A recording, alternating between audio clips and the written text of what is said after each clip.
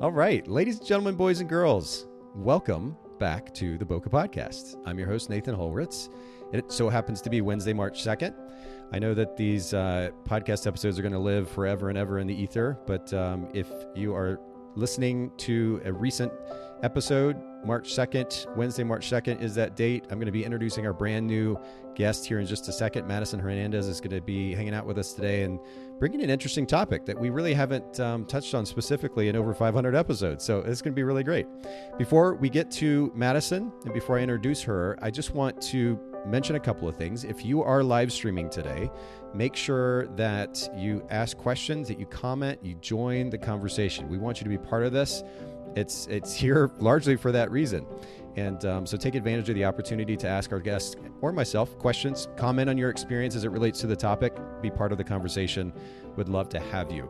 And then for those of you, again, that are listening to the audio version of this after the fact, I'll remind you as well that we do have these live streams, 1 to 2 a week. And if you follow us on Instagram at Bokeh Podcast, you can keep up to date with the upcoming live streams. We'll let you know there on our Instagram account, stories, as well as our main feed. So make sure you're following us there and keep up to date with that. And then last thing, before I introduce Madison, I just want to, again, encourage you all, remind you, I've popped a receipt up on the screen. I told you I would do this before every episode, made a donation to Charity Water today. You know, there's a lot going on in the world right now, in particular, of course, Ukraine, and it's super sad, but honestly, it has helped me gain additional perspective. And life, so much about life and business for that matter, is about perspective. And we need to keep an open mind to what is going on there, in the sense that maybe there's some opportunity for us to learn, to gain a little bit of perspective that causes us to act out of appreciation and in some way improve what it is that we're doing in our life day to day. And certainly we can consider what those people are going through in the Ukraine, and whether it's looking for opportunities for ways to give to the people that are dealing with that struggle at the moment, or, as I mentioned, Charity Water or some local organization. Look for those opportunities to give. Super important, and I just want to encourage you all with that again. All right, enough of the introduction and monologue. I want to introduce our guest for today. Madison Hernandez is here with me. Madison, thank you so much for coming to hang out with me. We managed to jump on with minimal technical issues. I think we're going to make this happen. Thank you for having me today, Nathan. I'm so excited. No, it's totally my privilege. And I'm glad we're going to make this happen, because we're actually, as I mentioned earlier, we're going to get into a topic that really we haven't specifically addressed before. What we have talked about on the podcast a number of times is the process of moving from one market to the next. And that's its own conversation. We're going to at least touch on that a little bit today.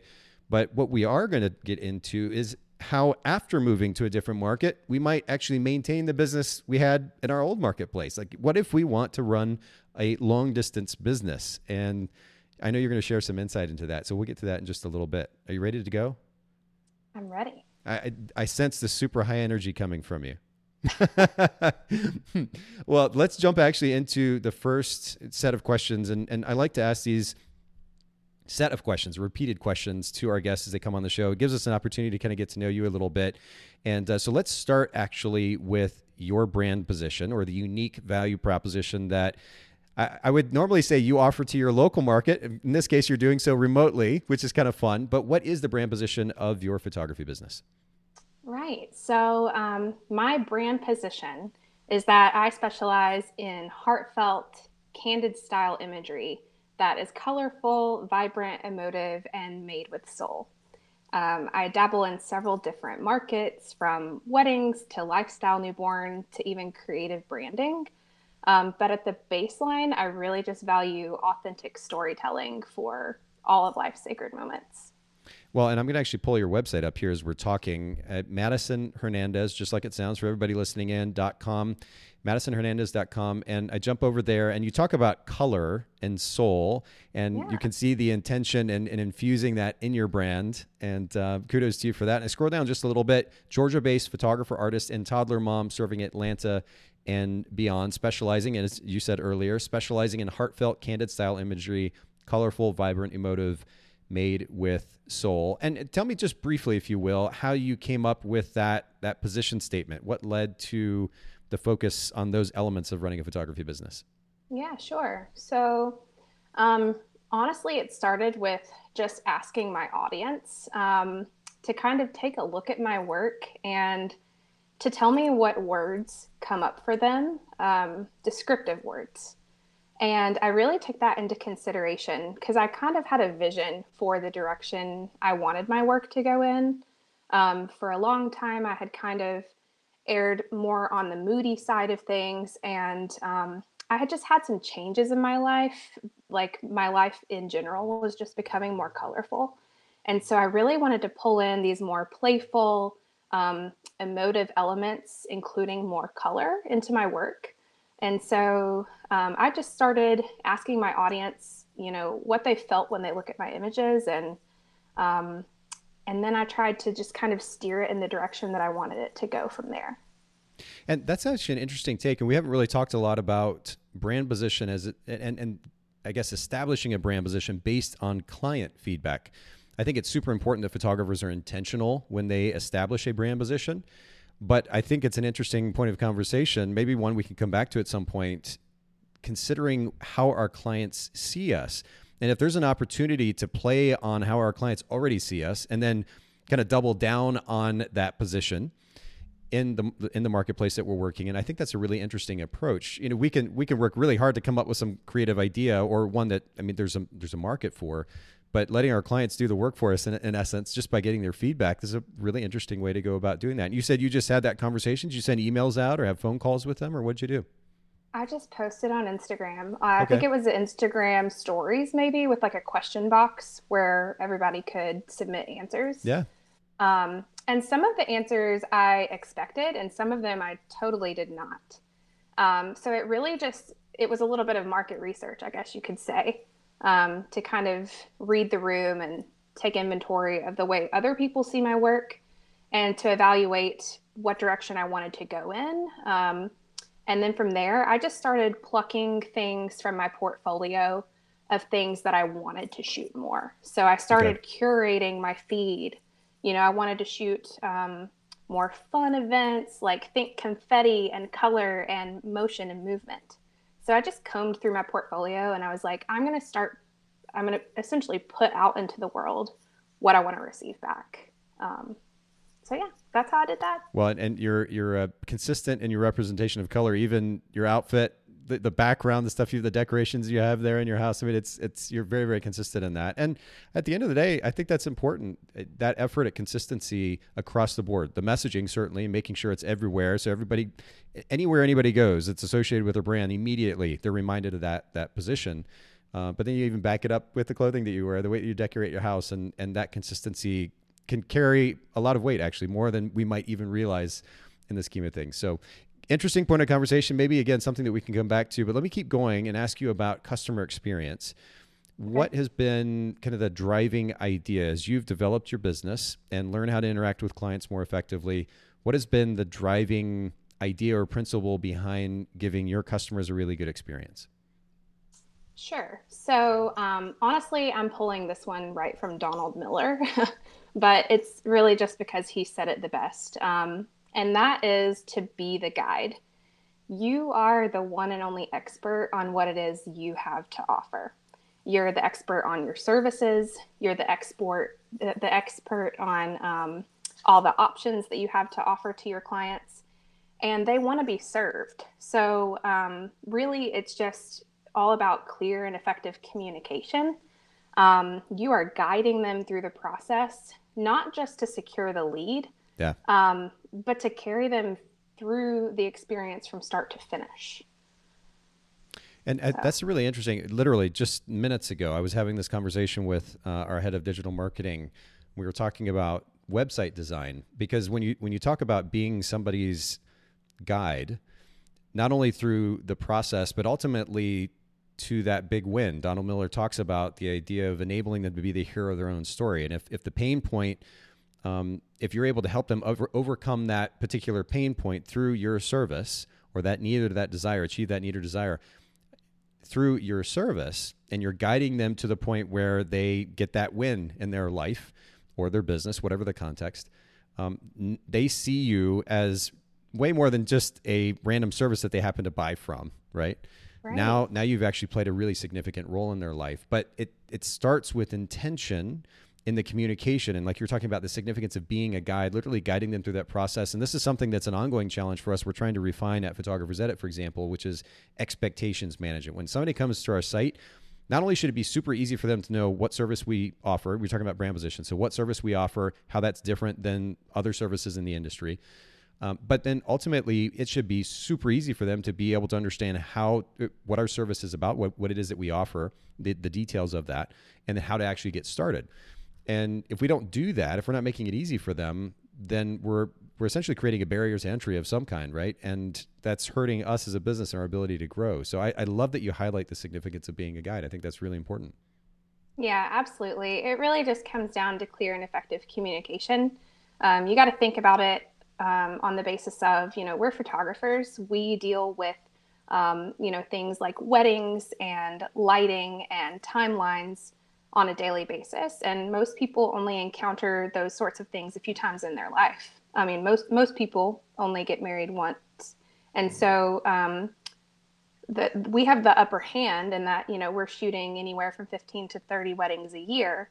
We've seen pretty much every scenario possible unfold. And so if we can kind of educate our clients on what to expect and just really honestly hold their hand through the whole experience. You're the expert, be the guide. Beautifully summed up. Okay, talk to me about time management. It's an ongoing challenge. We see it all over the place within the photography industry in particular, to manage, kind of juggle our personal lives and our business lives. Most of us, or a lot of us anyway, are working at home.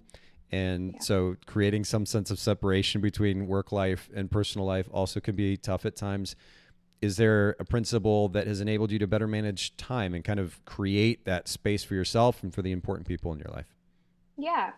I think the most important thing is getting really clear on your values and getting really clear on your priorities, and then setting strategies in place to safeguard those things. So for me, I really take into consideration Maslow's hierarchy of needs. So my spiritual, physical, and emotional health is paramount. It's at the very top, kind of in a little ball all together. And then that is followed by being a present parent and an engaged mother and wife. And work comes after those things. Even though stable employment is absolutely essential to our needs as a family, it takes a lot of courage to kind of center your life around your own needs first. But I really do believe that only the most beautiful things fall into place when we have the courage and the initiative to do that. It really is interesting, isn't it? Like when we spend, at minimum, we'll say conservatively, we spend maybe 40 hours a week working. And a lot of times as business owners, it can be a lot more than that. And yet we're talking about what is super important, which is prioritizing certainly our personal health. I was even talking to my son about this just the other day. He's 20 years old, and he was talking about how he's managing a super busy schedule. He's in college, and he was talking about, despite that schedule, how he was making sure that he prioritized the management of his health. He's 20 years old and he understands this.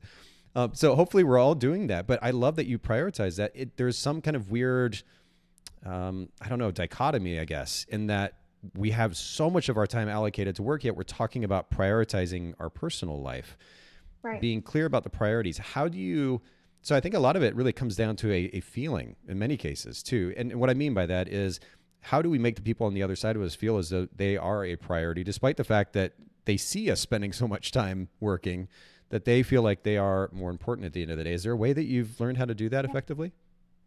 Honestly, it really comes down to practice.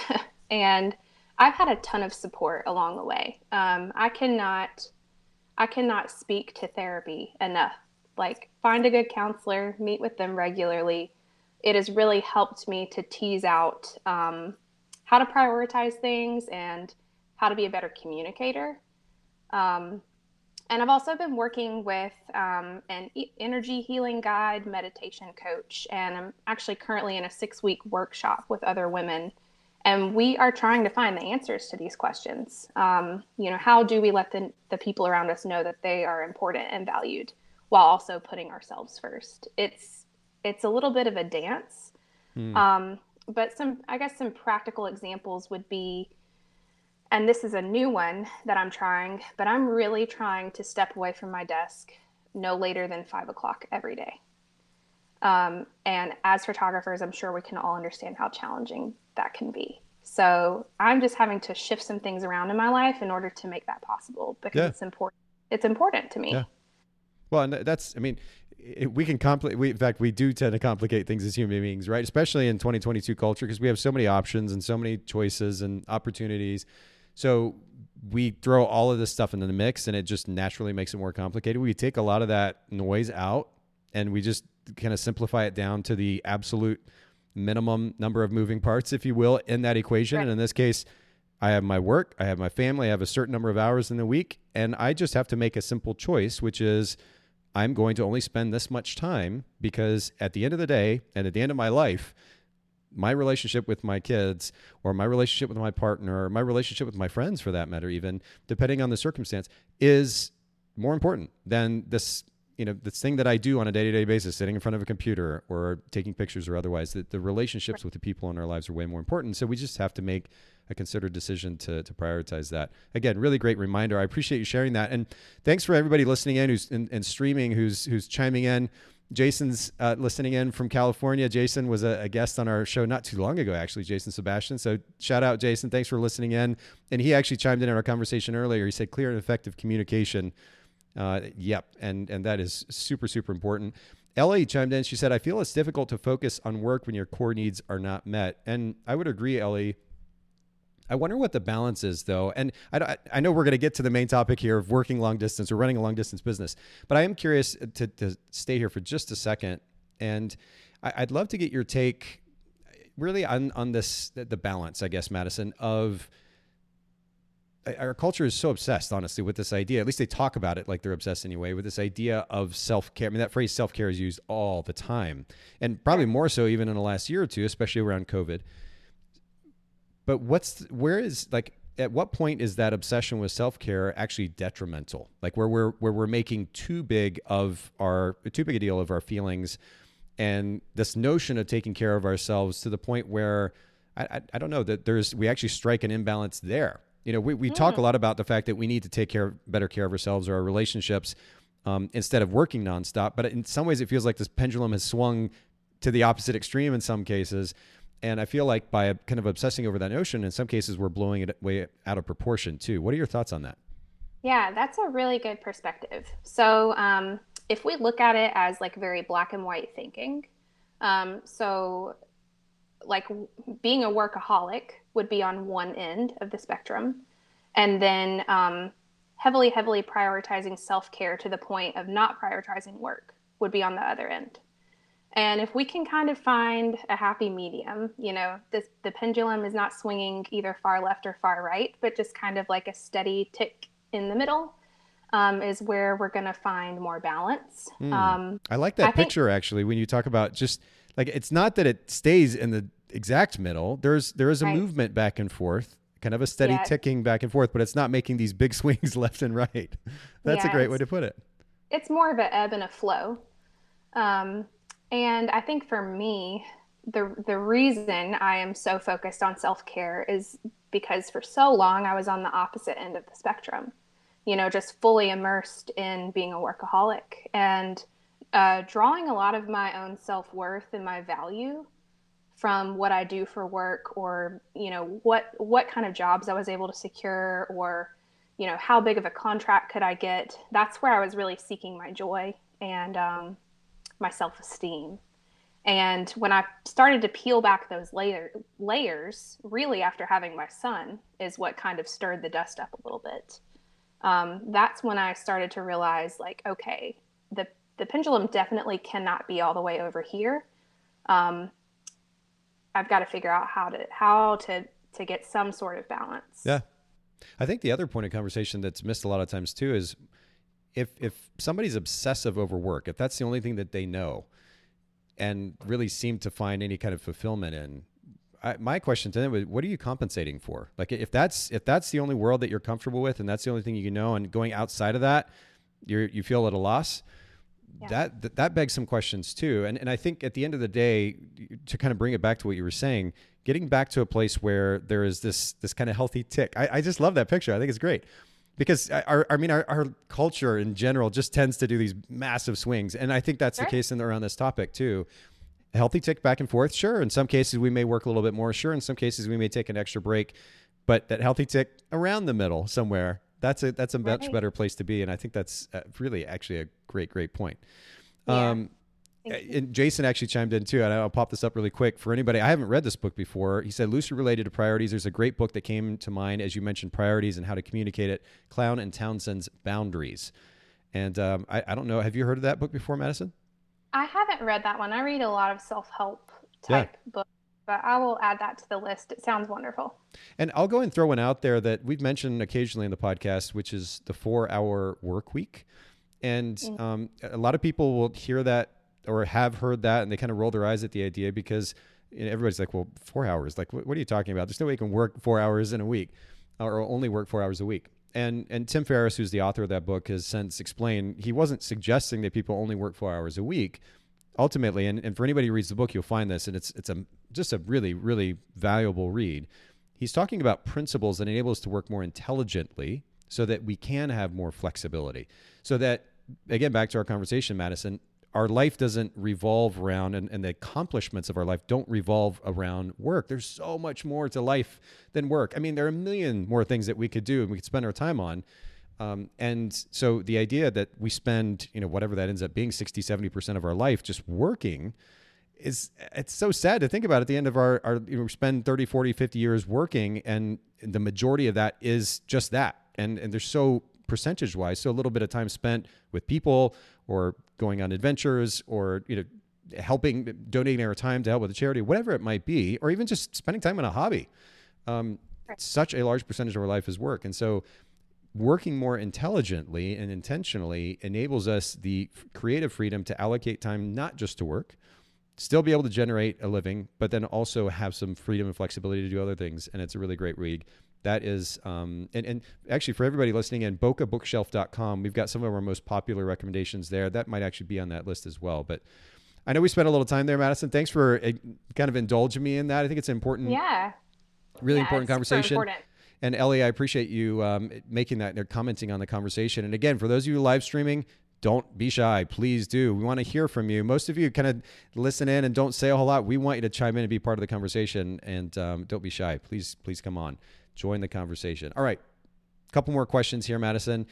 Talk to me a little bit about the concept of delegation for you. When we talk about time management, naturally delegation comes up. And certainly editing, I've talked about my editing company already. Certainly editing is a big part of that conversation, but it's not the only one.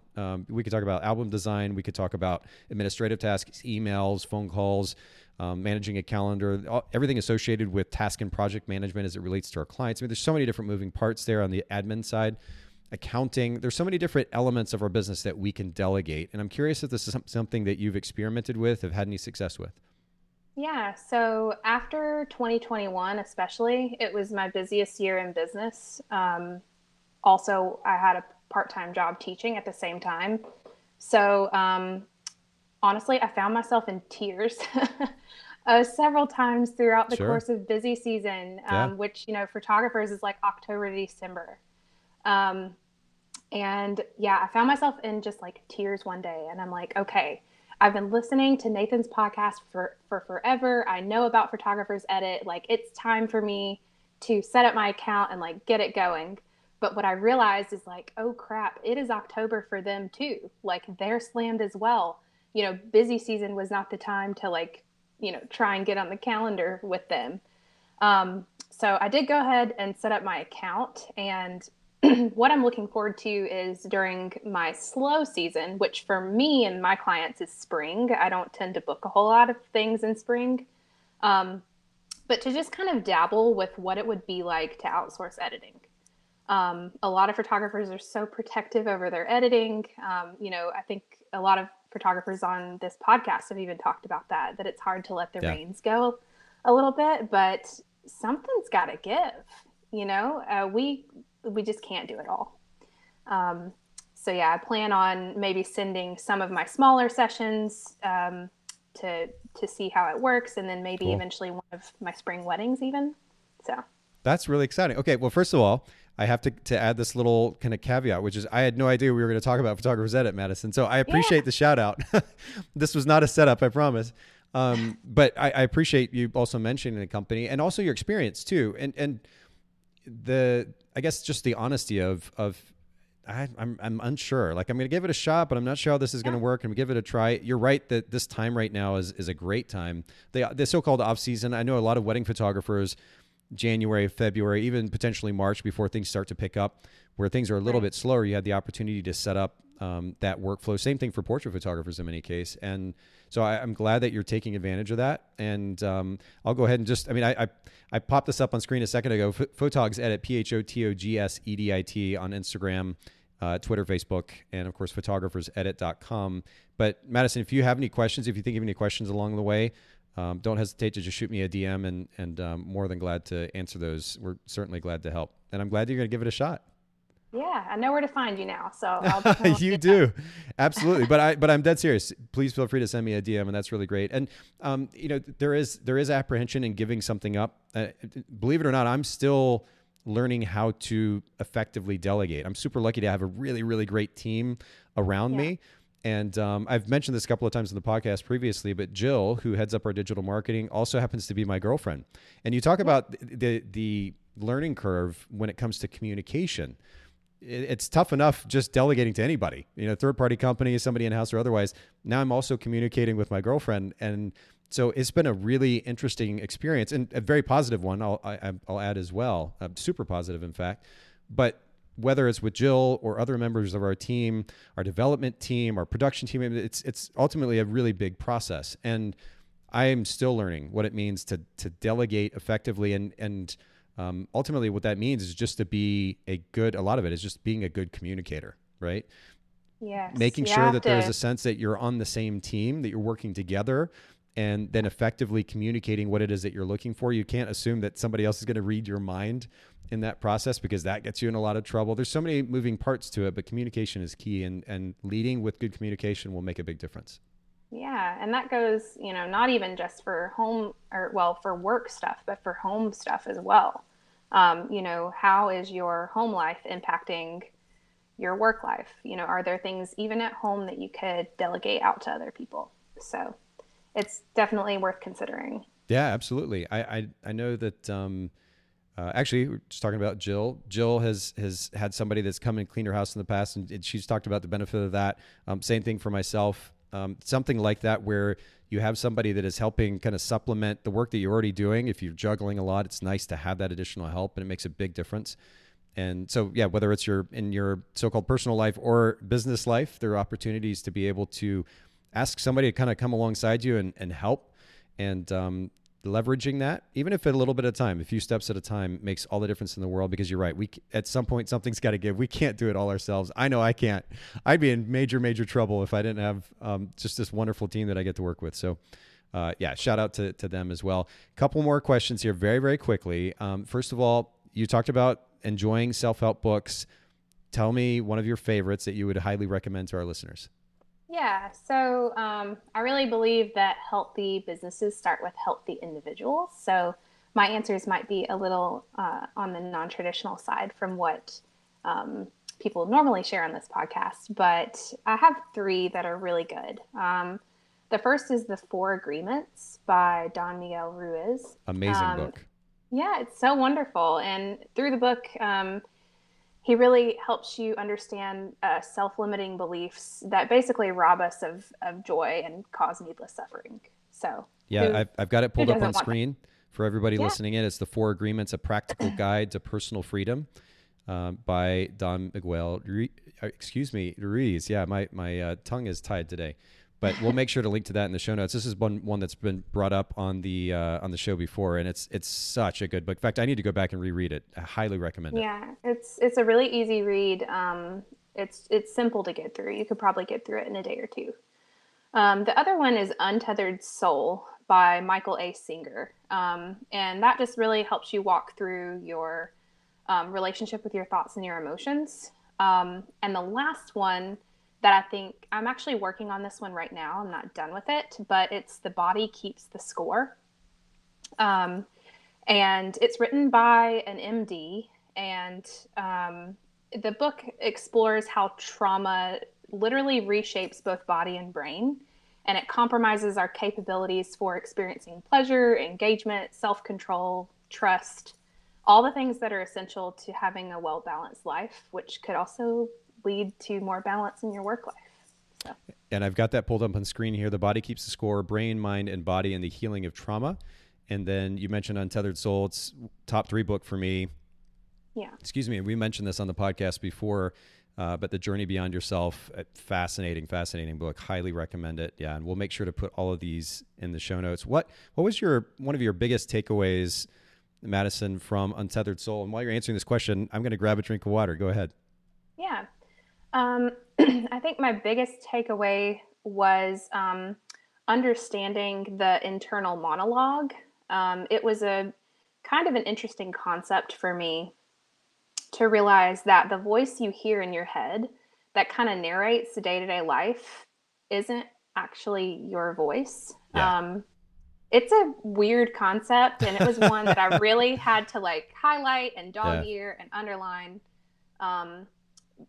But it was kind of life-changing for me. I'm not going to lie. 100%. And I'm right there with you. And I would absolutely agree. Seriously, top 3 for me. And you're right. It's a weird, it sounds like one of those woo-woo books, people would say, just totally out there. Oh, sure. And right. And I think even for a lot of people, even if they go to the extent of getting the book and start reading it, they might be apt to put it down after 10 pages, for example. Just what is this guy even talking about? And I actually got to a point when I first started reading it, maybe the first 20% of the book or so, what is he talking? He keeps repeating himself over and over again. I didn't get what he was doing. And then the light bulb clicked on, and I'm like, oh my word. Okay, I get it. And then of course continued, and it is extremely powerful. And I think it's especially powerful in our culture again in 2022, where everybody is so obsessed with, and I'm guilty of it too. So this is not preaching here, but everybody's so obsessed with how they think and feel.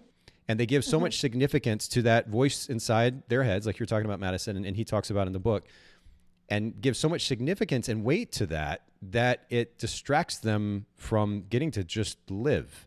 And in our case is, of course, run businesses. It gets in the way of that on a just a massive, massive level. So he helps us make the separation, the distinction between that kind of narration that happens and then what's actually going on.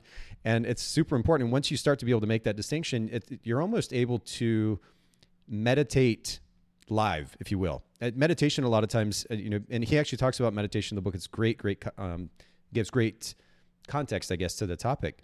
But meditation a lot of times is kind of labeled as or framed as something you sit and do, and you close your eyes and maybe you put your body in a particular position.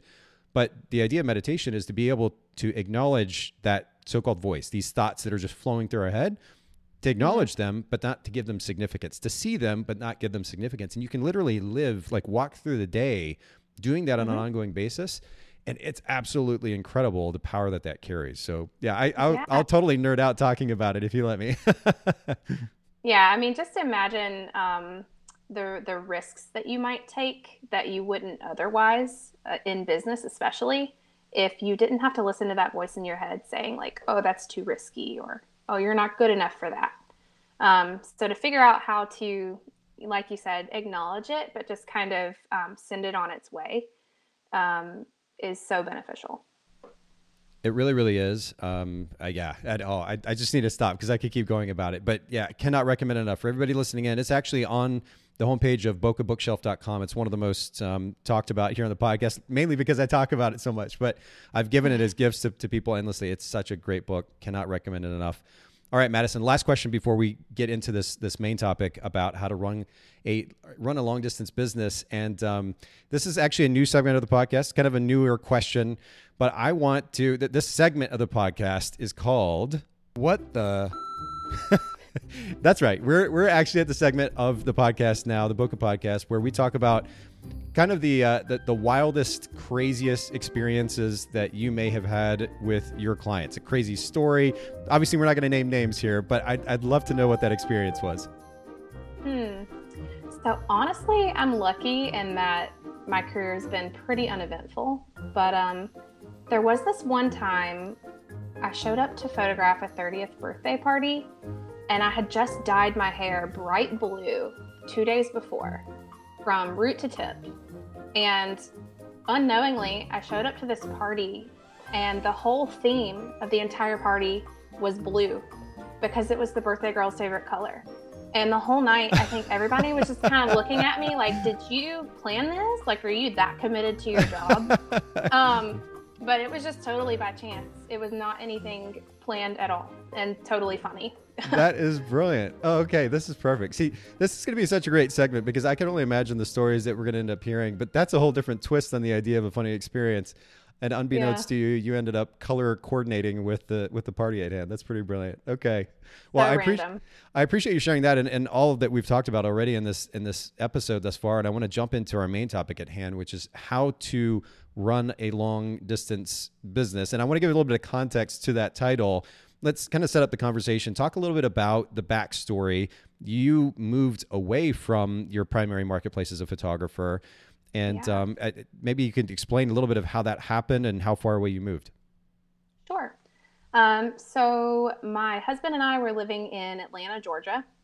I had just graduated college with my bachelor's in studio art a month before Ezra was born. And so I never really had the chance to truly get my footing in my career. There was always kind of like something else on my plate, whether it was school or nannying or being a new mom. So photography was always my side hustle, so to speak. And then after Ezra was born, I found myself a stay-at-home mom, and I quickly realized that I was suffering from postpartum depression and anxiety. So I was actually re-hospitalized 5 days postpartum with high blood pressure and chest pain from panic attacks. And then spring of 2020 unfolded, and the pandemic just exacerbated everything that was going on in my life. And so when Ezra was about 8 months old, I finally reached out for help, got with a doctor, was able to get on some medication to help mitigate some of these symptoms that I was experiencing.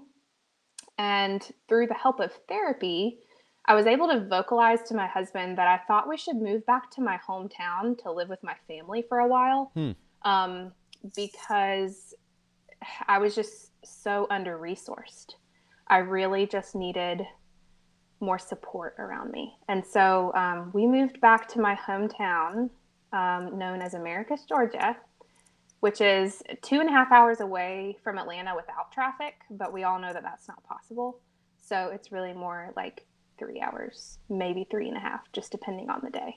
Wow. Okay. So you're 3.5 hours away from your marketplace. And I know this is a loaded conversation, lots of moving parts and details, but what would you say were the overwhelming fears that you had, if any, when you made that move from Atlanta to Americus?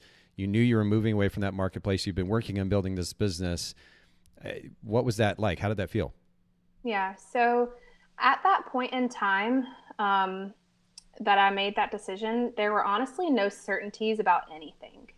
Not only was I scared about what would happen to my business, but I was at that point in time fearing for my life, for my loved ones' lives. Like, vaccines weren't available yet. We were in the middle of a global pandemic that none of us had ever experienced before. So there was just so much uncertainty in general that it really just felt like the decision making was happening out of sheer survival mode. And it was like forget everything.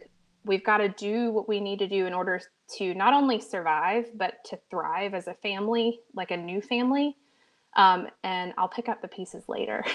Wow. So it was very much a jump ship, like, you know, the scene in Forrest Gump where he just abandons his shrimp boat.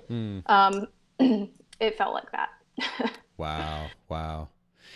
David chimed in. He said, best and most challenging decision we've ever made. David, thanks for chiming in. Proud of you, Madison. And That's awesome. that's really, really kind. So I guess just to kind of give a little bit more context in that preparation process, I mean, I love that you took that risk, that leap, and you went for it. Sometimes you just got to do that. You don't necessarily know all the answers, but was there Right. any planning that went into that process for running your business remotely, or was that something that you started trying to work out after you moved?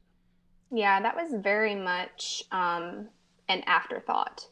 So there was definitely some healing that I needed to do with my postpartum conditions. So once I kind of got my footing underneath me with that and got my son into regular childcare, that's the moment where I was able to actually assess what I'm doing to figure it out, so to speak. Okay. So there was definitely a period there where it was like just jump ship, Mm-hmm. get settled, Mm-hmm. get better, and then figure out what we're doing. It did take clear communication with my client base. So, really, I think it just started with opening up and being vulnerable with my client base about why I was making this decision.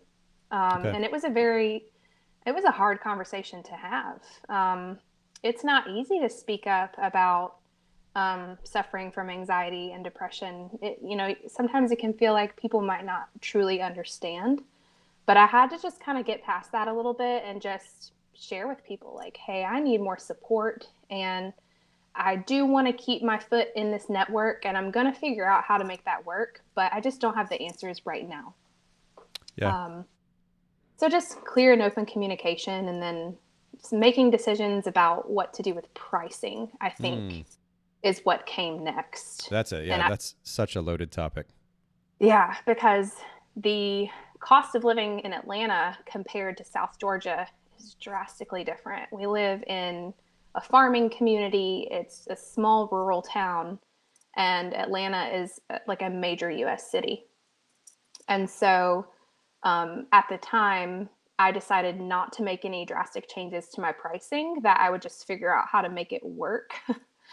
um, and I didn't actually up my prices until January of this year. So it took like a year and a half to kind of make that transition. Okay. Mainly because I was afraid of losing business. That makes sense. And yeah, there's so many moving parts here. Do me a favor, Madison. Scoot to your left just a little bit. I'm starting to lose you in frame. There you go. Yeah, we got you. Gotcha. Perfect. We want to be able to see you while we're talking. Yeah. When it comes to pricing, my assumption would be is if you're moving from and maybe this is, well, you can lend some context to this, but if you're moving from a larger market where cost of living is higher, you're moving to a smaller market where cost of living is lower, that you could actually even lower your prices. When you talk about considering raising your prices, what's the context of that? Right. So, what I discovered is at minimum, they had to stay the same. It wouldn't actually make sense to lower them because of all the extra planning, time, and effort that it takes to still drive to Atlanta to serve these clients. Sure. So, at minimum, I knew the prices had to stay the same. Okay. That, lowering was not ever an option. Okay. Now, granted, there are people in this area that might be interested in my services locally, but I'm still kind of marketed at that Atlanta price point. And that was a decision I had to make too, is that, if I were going to lower my pricing, I would be looking to transition into a market down here. And that's not what I was interested in at that point in time. Right. Right. Okay. So I know that this is kind of hindsight is 2020 because you really did you figured out the moving parts of all of this after you moved, but having had that experience now, being able to speak in hindsight, are there a few tips that you could kind of recommend to our listeners who are getting ready to move? Anything that they should do proactively if they have the opportunity to, just based on your experience? Sure. I think taking into consideration, so if you're going to move, but you want to kind of keep your business going in the same area that you've been in, you've got to figure out essentially what it's going to cost you to do that. Not just with, money, like as in gas, but your extra time. And how do you want to compensate for that? And you either need to figure out how to roll that into your pricing, or maybe you have a flat rate and then travel to whatever location is additional. I essentially serve like the entire state of Georgia. So when I set my pricing, I consider the fact that It could be a local session down here. It could be Savannah. It could be Atlanta. And so the way that I like to do it is just to kind of set my price, and that is my price. And it includes me being able to travel to wherever I need within the state of Georgia to do that job. Okay. So considering price, and I've got a notebook here, I'm taking notes. So what is it going to cost to run my business long distance? And Right. you're having to kind of consider the moving factors. So, or the moving parts within that conversation. So Right. that's the first thing to consider. What's the next? Really, so this one has been a lot of trial and error, but it's been all about time management and how to manage your calendar. So for me, I've really found that it's best to kind of plan out your dates for the next 4 months at least, maybe even as far as 6 months out. But if you can kind of look at your calendar and decide, okay, these are the weekends I'm available to travel to Atlanta. These are the weekends I am not available because I want to be available to my family. And really just planning ahead of time. That way you're not driving to Atlanta multiple times a week. Like, you have to kind of plan it in chunks of time. And the way that I've managed that has been, I kind of go one client at a time. So let's say a client comes to me and they want to get a session scheduled for April 16th. Well, once I get them booked, that whole weekend is now an Atlanta weekend. And I really just push that and communicate with my client base like, hey, this is the weekend I'm in town. This is your chance to have me for the month of April. Okay, that makes sense. So proactively managing your calendar, chunking the time spent in that location, or chunking shoots in that remote location intentionally. And Yeah. you said 4 to 6 months in advance. I know a lot of photographers are like, what? I'm trying to figure out what I'm doing next week. But I think that kind of intentionality behind a business probably lowers stress pretty significantly, doesn't it? Like, to be able to think that long term. Yeah, it can both raise and lower stress, I think, Okay. because it does inhibit your ability to do things, I think, a little more spontaneously. Let's say friends planned a getaway weekend for like a week from now, but for months I've had that planned as an Atlanta weekend. Well, that might be something I have to miss out on. Okay. So it can be a little inconvenient in that regard, but that's when I have to circle back and just remind myself, like, I've made a commitment to kind of keep my client base in this certain city when I live in another. And that's just kind of part of the game. Okay. So we've got these first two ideas, and you and I were talking about this beforehand. Maybe we could just kind of roll this question into my next question. It's not just about prep for that move, but then there's that intentionality to run your business long distance.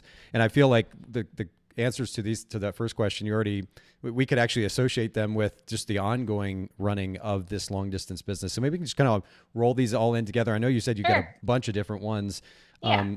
Let's just go to the next one. So the first is, what is going to cost to run your business long distance? Of course, this is something we're thinking about in advance, if at all possible.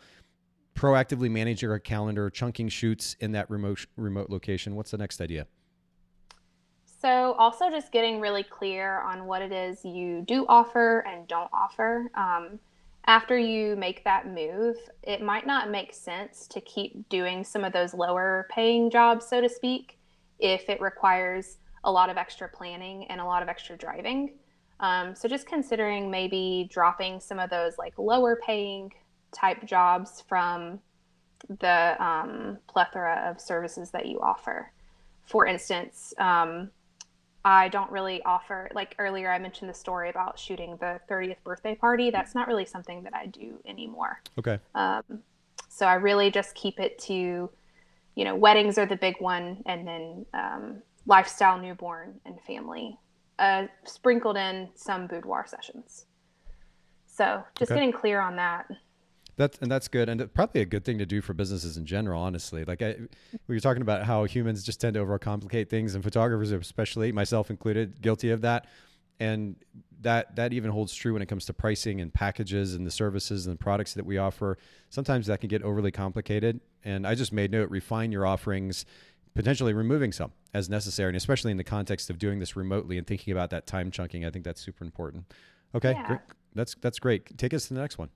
Yeah, so also just exploring different business platforms that serve you well as far as helping you manage your time and helping you to plan ahead effectively, and also platforms that are going to help serve your clients well.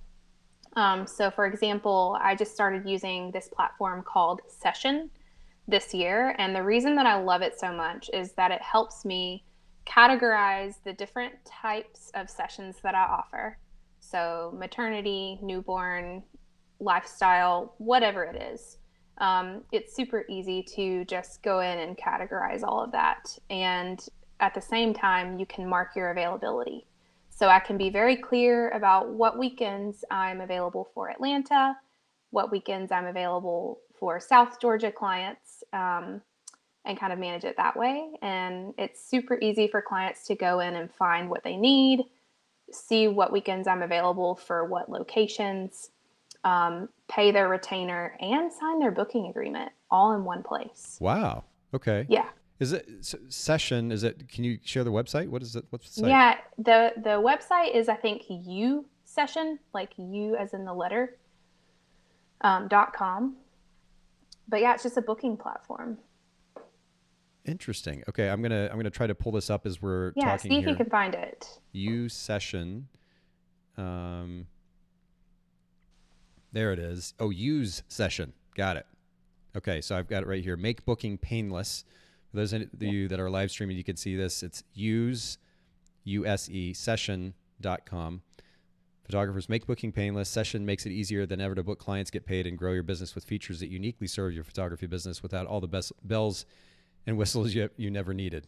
And I like that. It looks like a really simple, clean interface, which, again, we need simplicity in our lives. I think that's great. This is really interesting. I'm not sure how I'd heard of it yet. Yeah, so it's really been a game changer for me as far as managing, clients in a different city, just to help them understand when I am available to them and when I'm not. That's really, really cool. So I'll have to bookmark this and come back to it. But again, for anybody listening in, use session.com. This is, of course, not a sponsored mention, but you can check out that service. And I love good design. I love simple design, clean design, and an easy user experience. And this looks like they are just knocking that out of the park. That's really cool. Okay. So looking for services that enable you to run your business more efficiently. I mean, you're thinking about, in fact, you don't even have the option, but to think about time management, more efficient time management when it comes to running your business. And so naturally you want to look for those services that enable you to do that. And that's huge. Great recommendation. All right, take us to the next point. Yeah. So one of the other things that I love so much about using Session is it allows me, this goes into my next point, you got to consider how flexible or non-flexible you can be for your clients when things come up. And what I like about Session is that I can easily refund clients should I need to cancel, or if, not that happens super often, but like this week, for example, I was supposed to drive to Atlanta for a newborn session and I ended up with the stomach bug. And obviously I can't make a 3-hour drive with a stomach bug, let alone be around a newborn. And so that was just one of those instances where I just, asked her, hey, do you want to reschedule? Would you like a refund? And Session made it so painless to just refund that payment to that client, so she could kind of, just mark that off of her to-do list as a new mom. Okay. Having flexible systems in place is it can be tough sometimes because we're like, this is my business and this is how I'm going to do things and this is my schedule, and it's hard to be flexible, but it can't be like, I guess it can never be stated too much. I should say that being flexible, being able to go with the flow is important. And if we have the tools in place that enable us to do that, all the better. Yeah, absolutely. Because life happens, right? It happens for us. It happens for our clients. And obviously you just need to have some things in place for when something comes up, because if you're managing a client base 3 hours away, it's going to be harder to make things work when something comes up. Yeah. I guess is what I'm getting at there. Yep. Okay. So I've got 5 points down here. I'm not sure how many more you have, Madison. This is great. Like, keep going. How many more do you have? Yeah, just a couple. Okay, cool. The other is just to learn to let some things go. If you're going to be managing a client base in a different city, like I said earlier, it's going to take extra time, effort, and time away from your family. And so really just evaluate, like, what can you take off of your plate?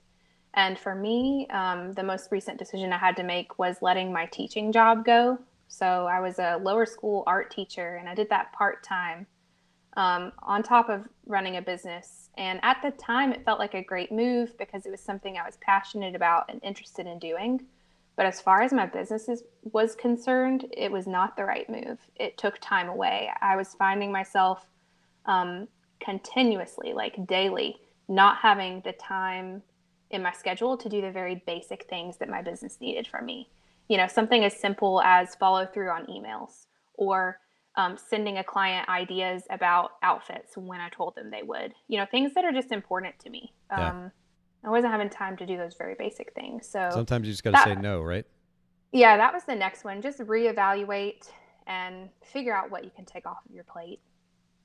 And then I have a couple more, and it really just comes down to for weddings, you know, for client sessions, I'm really using that platform so they can already see what it is that I offer in one really easy to use platform. But for weddings, those are kind of inquiries that come in a little differently. So for that, I want to make sure I have really beautiful PDFs that explain the pricing and the structuring of how I do things for wedding days. That makes it simple for the client. That way, I'm not having to type an email from scratch every single time. And then the last one was just to make sure that your website is easy to navigate, which I found for me is kind of an ongoing project. It really can be, can it? And again, Jill and I were just having this conversation today and talking about user experience, and we've had the luxury of being able to work with a variety of people over the years at Photographers Edit to help us continue to improve and refine the user experience. We've taken different approaches to it, but we've never approached it with the kind of scientific approach that we have in the last year. The results that we've gotten, in large part thanks to all the work that Jill's put in, but the results that we've gotten from being way more intentional and ultimately scientific and data-driven with our website have been astronomical. I mean, we had our biggest year at Photographers Edit last year in 13, 14 years, and we're headed that way again this year. And part of that has to do with I think certainly the accessibility of the site, people being able to find it easily. Mm-hmm. But then we're also thinking about user experience. And to your point, the previous point, and I'm taking notes here, but make it easy for clients to understand your service. I mean, they need to be able to navigate that site easy. And then when they get to the information about the service, it's got to be easy to understand. And again, photographers tend to be kind of overly complicated and wordy at times. I'm super guilty of that. And so we've got to work to simplify, you know, write the thing out and then figure out how to take 70% away from it, or even 50% away to begin with. Yes. Make it simple, because the more simple you make it, the less effort you have to, not that, I mean, you should always put in effort to like guide your potential client to whatever package is the right fit for them. Yeah. But the more work you put in ahead of time with like these pricing PDFs, you're working smarter, not harder. And that's it, you know, and I'm glad and maybe we'll kind of end on this note. You bring this up, the distinction between, working, actually I would say we can work hard and smart. Right. So I've had a session for years and years, and a lot of this podcast has been about this. I had a podcast previous to this about this topic of ultimately creating more freedom and flexibility for ourselves as business owners. The thing is that you can be super intelligent in the way that you work and not put the time and effort and energy in, and you don't have the payoff. And I literally, when I started Photographers Edit 15 years ago, my goal was to essentially work 4 hours a week. And that's where I got to. I mean, I actually took Tim Ferriss's book literally, and I made that work. I made it happen. And I shouldn't say I made it happen. Thanks to an incredible team, I was able to have that luxury of, if I wanted to, only just putting a few hours of work a weekend, or excuse me, a few hours of work in a week. But the caveat to that is my company could easily be twice the size that it is now had I, in those early years, put more time, intentional time, intelligent time and effort and energy into the company rather than just kind of coasting. And so I think that we can work intelligently, and we can also, if we're going to put that extra, if we're going to work really hard and develop our work ethic, to your point, Madison, put the time and effort and energy into the things that actually have the biggest results, right? When you think about the pulley, for example, I'm going to develop this pulley that ultimately creates incredible amounts of leverage. So the work that I do put in it equals to 2-3 people, because I'm Yeah. working intelligently when I am putting that time and effort and energy in. I think that's a more, talk about balance, a more balanced conversation to be had. It's not an either or. I work more intelligently so I don't have to work hard. I can both work hard and intelligently, get 2-3x the leverage that the average person does, and get away with only working, say, 30 hours a week or 40 hours a week instead of 60 or whatever it might be, because I am doing both of those things simultaneously. Yeah. And I also want to speak to that. If you're going to put in effort in not only bringing in leads, but closing them, you need to be putting in an equal amount of effort into the client experience once they are booked with you. Because if you put all of your effort like into getting your leads booked with you, so to speak, then that's putting all your eggs in one basket. You have to continue to put hard work in to make sure that their experience with you from start to finish is, you're putting in just as much effort there, because otherwise you're just going to end up with an overload of clients and no way to manage them effectively. Balance again, right? That, what did you say? That pendulum, the just kind pendulum of ticking. It's got to swing in the middle. And yeah, swing, but it's going to swing in the middle. That's good. Okay. Well, this has been just a productive and I think really practical conversation. And I really appreciate you making time to kind of share with all of us, myself included. Remind our listeners one more time, and I'll pop this up on screen as you're talking about it, but where can they find you and follow you online? Sure. My website is madisonhernandez.com. And on Instagram, you can find me at Madison Hernandez Photo. Perfect. And I just popped those up on screen for anybody who's live streaming. Make sure you go check that out. And for those of you listening to audio, Madison Hernandez, just like it sounds, photo. We'll link to that in the show notes at bokehpodcast.com. And Madison, thank you so much again for sharing with all of us today. Really appreciate it. Thank you, Nathan. It's been awesome.